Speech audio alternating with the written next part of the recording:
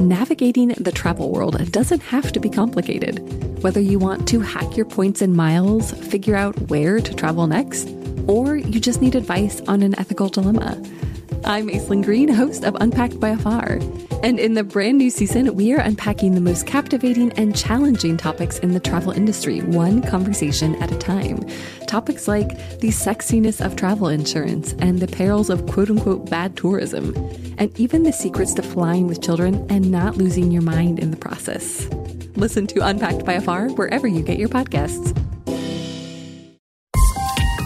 This is a CBC podcast. Just a quick trigger warning. In today's crash course, we talk about mental health struggles and suicide. If you are struggling or need to talk with someone, please call the Canadian Crisis Centre at 1-833-456-4566. Now, here's the show. Today's crash course is on a Canadian icon, and this icon is so huge in Canada that, honestly, I'm a little bit worried about even touching this one. I'm looking in your general direction, and with an E fans. Oh my gosh, they do not mess around. No, they do not. And, you know, we're with you. And with the knee fans, the Ant Hive. I mean, are we? I don't know. Okay. I don't know if we are. Well, listen, here's what I'm going to say for people who don't know, just to clarify. If you don't mess with social media and you're a smart person and probably very happy in your life, you don't know that And with an E fans of the CBC show that ended go on social media and they profess their love for the show, and they also comment under anything to do with CBC often about how they wish the show would come back. And I love the passion, but sometimes they're commenting under things that really, you know, if it's an article about someone who's like lost their life, Ant Hive, Leah. maybe Back away. you don't kick need it up. to. It's fine. It's fine. All right. Okay. So I wanted to look into the life of the creator of Anne of Green Gables. You know, she's written Anne of Green Gables, Emily of New Moon. And, you know, she wrote 500 short stories, 21 novels, 2 collections of poetry, a ton of articles and essays. Her books have sold around 50 million copies across the world, and it's been translated into 40 languages. It's in Braille. It's, of course, an audiobook version. Her works have been adapted for film, TV, radio, and the stage. One of the first plays I was in grade 7 was Anne of Green Gables. Who were you? I played Josie. Oh, you were the bad one. I was the bad girl. I was going to say a different B word. I was the bad girl. Yeah. I forced her to walk along the roof and she fell off, like that whole thing. It was great. That's a good part. It was a good, meaty role. I would also add to this that I'm not saying that Anne with an E fans haven't read all the books, but I would like to shout out myself really poking at this. for reading all of the books. My sister had the series. I'm not going to brag, but like, where were you when I was reading Rilla of Ingleside, last one in the series? Like, do you know the names of her children? Like, I'm talking in depth, you know? I doubt it. This could go on for a while, folks. Where is your connection to the material? Yeah, she's an amazing writer, LM. Okay. Yes. I mean, and for this, you know, prolific body of work, what we don't hear about often is her struggles with mental health. Right. So today I thought we would talk about that. Yeah. Okay. Okay. So, born in 1874 in Clifton, now known as New London, Prince Edward Island, Maud Montgomery, she was always called Maud or Maudie when she was a child. She lost her mother to tuberculosis before her 2nd birthday. And even though she was so young, she remembered her mother's death, writing, I did not feel any sorrow, for I knew nothing of what it all meant. I was only vaguely troubled. Why was mother so still? And why was father crying? I reached down and laid my baby hand against my mother's cheek. Wow, that's so beautiful. But wow, she was so young to have those memories. I guess, but it was so sad, it would stick out, I guess. Yeah, I guess. So the loss of her mother, it really stayed with her for her whole life. And shortly after her mother's death, her father would leave her in the care of her grandparents while he headed out west, eventually settling down in Prince Albert, Saskatchewan, with a new young wife. And that's where he would start a new family. Oh, that's cold. That's brutal. But that, I mean, I know that happened a lot back then, but that's terrible. It's interesting. She kind of always idolized her father, even though he wasn't really a part of her life. Well, yeah. And so were her grandparents nice? Like, what was that life like for her? They got along to a certain degree, but her grandparents were older. They had already raised their kids and, they weren't great playmates, Right. I guess. Maud often wrote in her journals she started keeping when she was 9. She wrote about her childhood being a lonely one. And her temperament as a child seems to mirror that of her most famous character, Anne Shirley. Maud was a smart kid. She could be quick to anger. She was imaginative to a fault sometimes. And she was often the subject of town gossip. Ooh, town gossip. That's very scandalous. I mean, I know, listen, right? You're not doing anything right if you're not part of the town gossip. People got to talk about something. That's right. Might as well be Yeah. you. She does sound like this amazing character that she created. You can tell she pulled a lot from her life and put it into the Anne character, into that Anne universe for sure. Mm-hmm.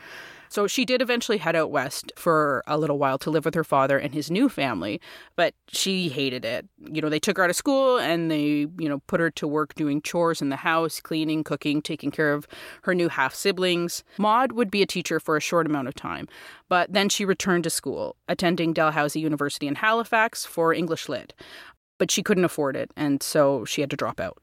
But even so, this is where she first started to get paid for her writing, publishing under the name L.M. Montgomery so that no one would know that she was a woman. Isn't it weird because women are still doing that in 2020 to... Absolutely. And I just read this article a couple of days ago where a lot of female authors who published back in the day are now, there's going to be presses of their new books with their actual name. So, people like George Eliot, who wrote Middlemarch, the book will be republished under her real name, Marie Ann Evans. So I thought that was cool, an interesting parallel. So you're not planning to write your next book or new book as FM Johnson? Although it sounds like a radio station, like FM Johnson, we play country? I don't know. Country and I think it's talk radio. FM Johnson. I mean, so she was writing a lot. She was writing, she was starting to get paid. And then what happens? Yeah, her grandfather passed away, and so she returned to Cavendish to take care of her aging grandmother. And she wrote a lot at this time, and she was able to actually start making some money. Which is amazing for a woman at that time to be making money at writing. I mean, hell, it's amazing for a woman now in 2020 to make a living at writing, so good for her. Yeah, I mean, she did face a good amount of rejection, but she made some money. And in 1905, she wrote her first and most famous novel, Anne of Green Gables. Wow, that was her first, hey? Talk about hitting it out of the park. I know. So, yeah, I mean, for those who don't know, this iconic story is the story of an orphan, Anne Shirley, who was adopted by a brother and sister that farmed their land called Green Gables in PEI. Their names are Matthew and Marilla Cuthbert. They think that they're getting a boy, but Anne is sent instead by accident, which Matthew calls Providence. You know why I know that? Because I read the books. And so basically what ends up happening is they form this unusual family for the time. And we see Anne really doing a lot of what could be considered very feminist things at the time. She wants to have a profession. She gets her best friend drunk, which is the best part. Or gets her best friend accidentally drunk. Yeah, she gets Diana totally drunk. She has this kind of contentious relationship with Gilbert Blythe, who becomes her, love throughout all of the books. The entire series, she follows the life of Anne, and we see her through her career and then marriage to Gilbert and then family and then eventually her children. So it's an amazing series. You're really doing a whole, you're doing a deep dive into this. I read them. No, you really did read all the books. They're the thing about those books too, and the reason she's such an amazing writer is she uses imagery in those books. You can see Prince Edward Island if you've never seen it before. You get this idea of what that place and time look like, and it's so vivid. And I think that is why so many people have connected to these books, because she just paints this dream world of a place that maybe before people hadn't really thought of as a wonderland, which is Prince Edward Island. That's lasted for how long now? I mean, that's such a big part of their tourism, I think. Yeah, oh, absolutely.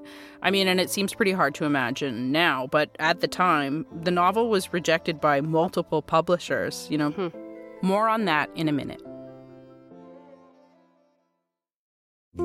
Navigating the travel world doesn't have to be complicated. Whether you want to hack your points and miles, figure out where to travel next, or you just need advice on an ethical dilemma. I'm Aislinn Green, host of Unpacked by Afar. And in the brand new season, we are unpacking the most captivating and challenging topics in the travel industry, one conversation at a time. Topics like the sexiness of travel insurance and the perils of quote-unquote bad tourism, and even the secrets to flying with children and not losing your mind in the process. Listen to Unpacked by Afar wherever you get your podcasts. Maud put the book away into a hat box, which I just love. Like, she put it away in a hat box.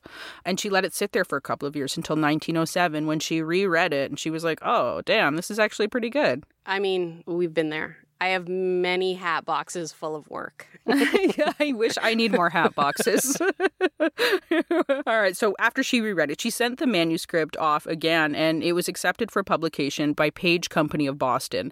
And the following year, it was published. It became an immediate bestseller, so much so that when she got her copy in the mail, it came with a letter saying they were going into the second printing. Wow. I mean, that's I know. huge. Can you imagine? Mm-hmm. So Maud's grandmother passed away in 1911, and that same year, Maud married Reverend Ewan MacDonald. The two had actually been secretly engaged for years, but she wanted to wait until the passing of her grandmother to marry.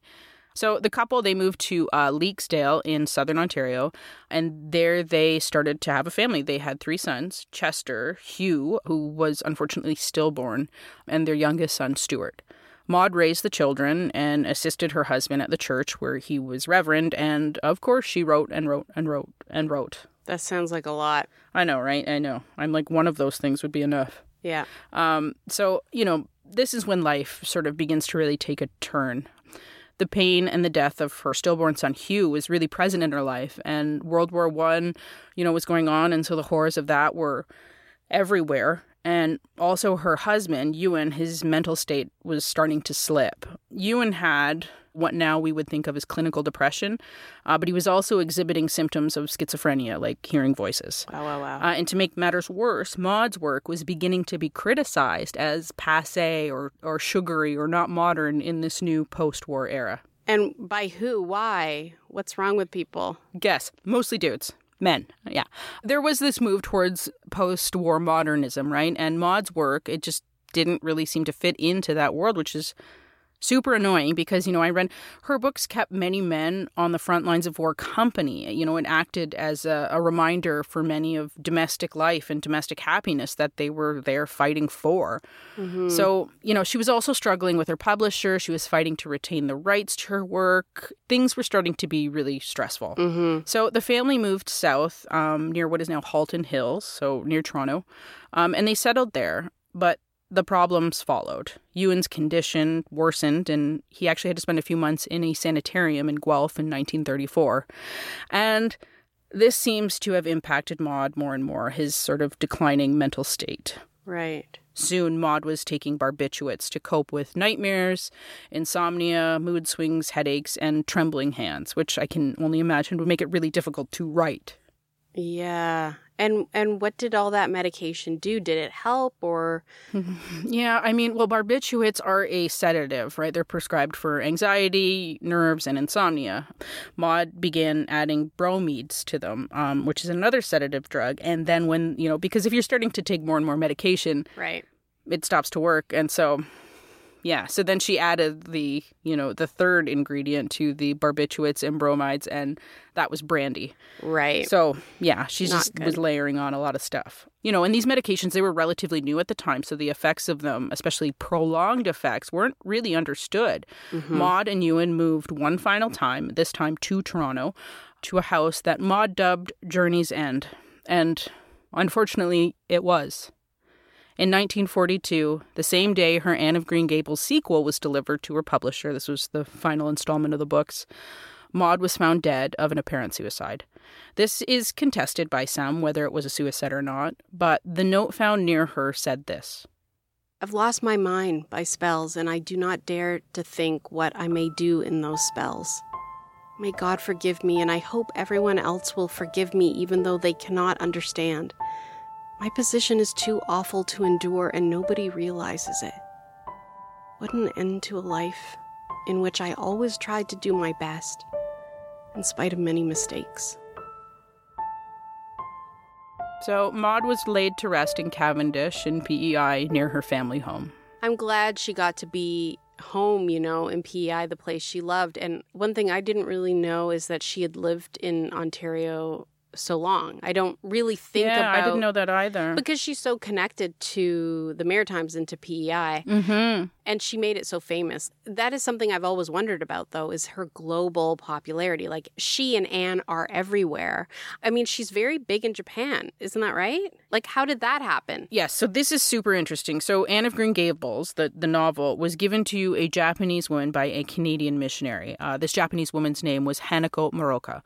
And this was during World War II. And so she was secretly translating this novel into Japanese. And when she finished, it was published in 1952. And so once it was published, love of the novel was pretty widespread and took off right away. It's not unusual to see Japanese visitors at Cavendish, but these visitors aren't tourists. They're here to shoot a live show about life on PEI. And this being a show for Japanese viewers, it's centered around Green Gables house in Cavendish, the home of the popular fictional character, Anne of Green Gables. PEI is one of their dreams to visit one day because everybody knows Anne of Green Gables in Japan. Interesting. Yeah, okay, that makes sense. Yeah, I think there's actually a theme park, an Anne of Green Gables theme park in Japan. There was an anime in the 70s that came out, and then another one in 2009 that was based on a prequel written by Budge Wilson. That one's called Konnichiwa Anne, Before Green Gables, and I watched a bit of that. It's super cute.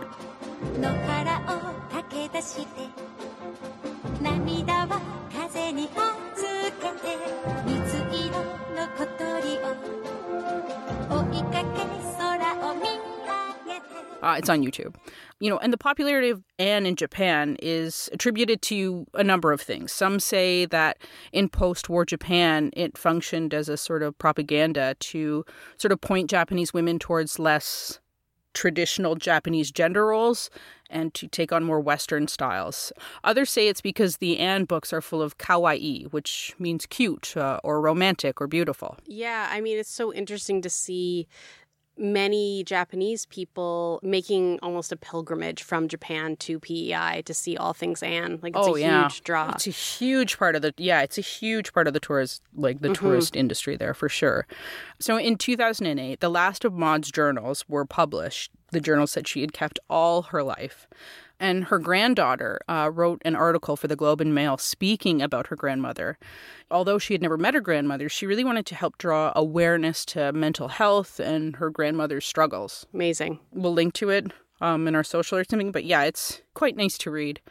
And Maud's legacy, it lives on and it is far-reaching. The thing that I wish I could tell her is that her books would go on to help so many people, especially young women who are, coming of age, that really awkward time in your life when you're trying to figure out, who you are and what emotions you're feeling and, what you stand for. I have to say, now that I know all of this stuff about L.M. Montgomery's life, I won't look at Anne of Green Gables the same ever. I mean, so true. And I think, all joking aside, that is why we see this dogged passion from Anne with an E fans, because they feel the same way about, this interpretation of Anne as I do about the books that I read as a kid. So I know right now the petition is over 1 million signatures, and I pledge to you, Anne with an E fans, that when CBC actually opens back up, I will figure out where the TV people sit. I'm always lost in the building, and I will deliver your petition in my hands. That's all I can promise. I can't promise you it's going to be back on, though. Yeah. Anyway, love LM. I love her.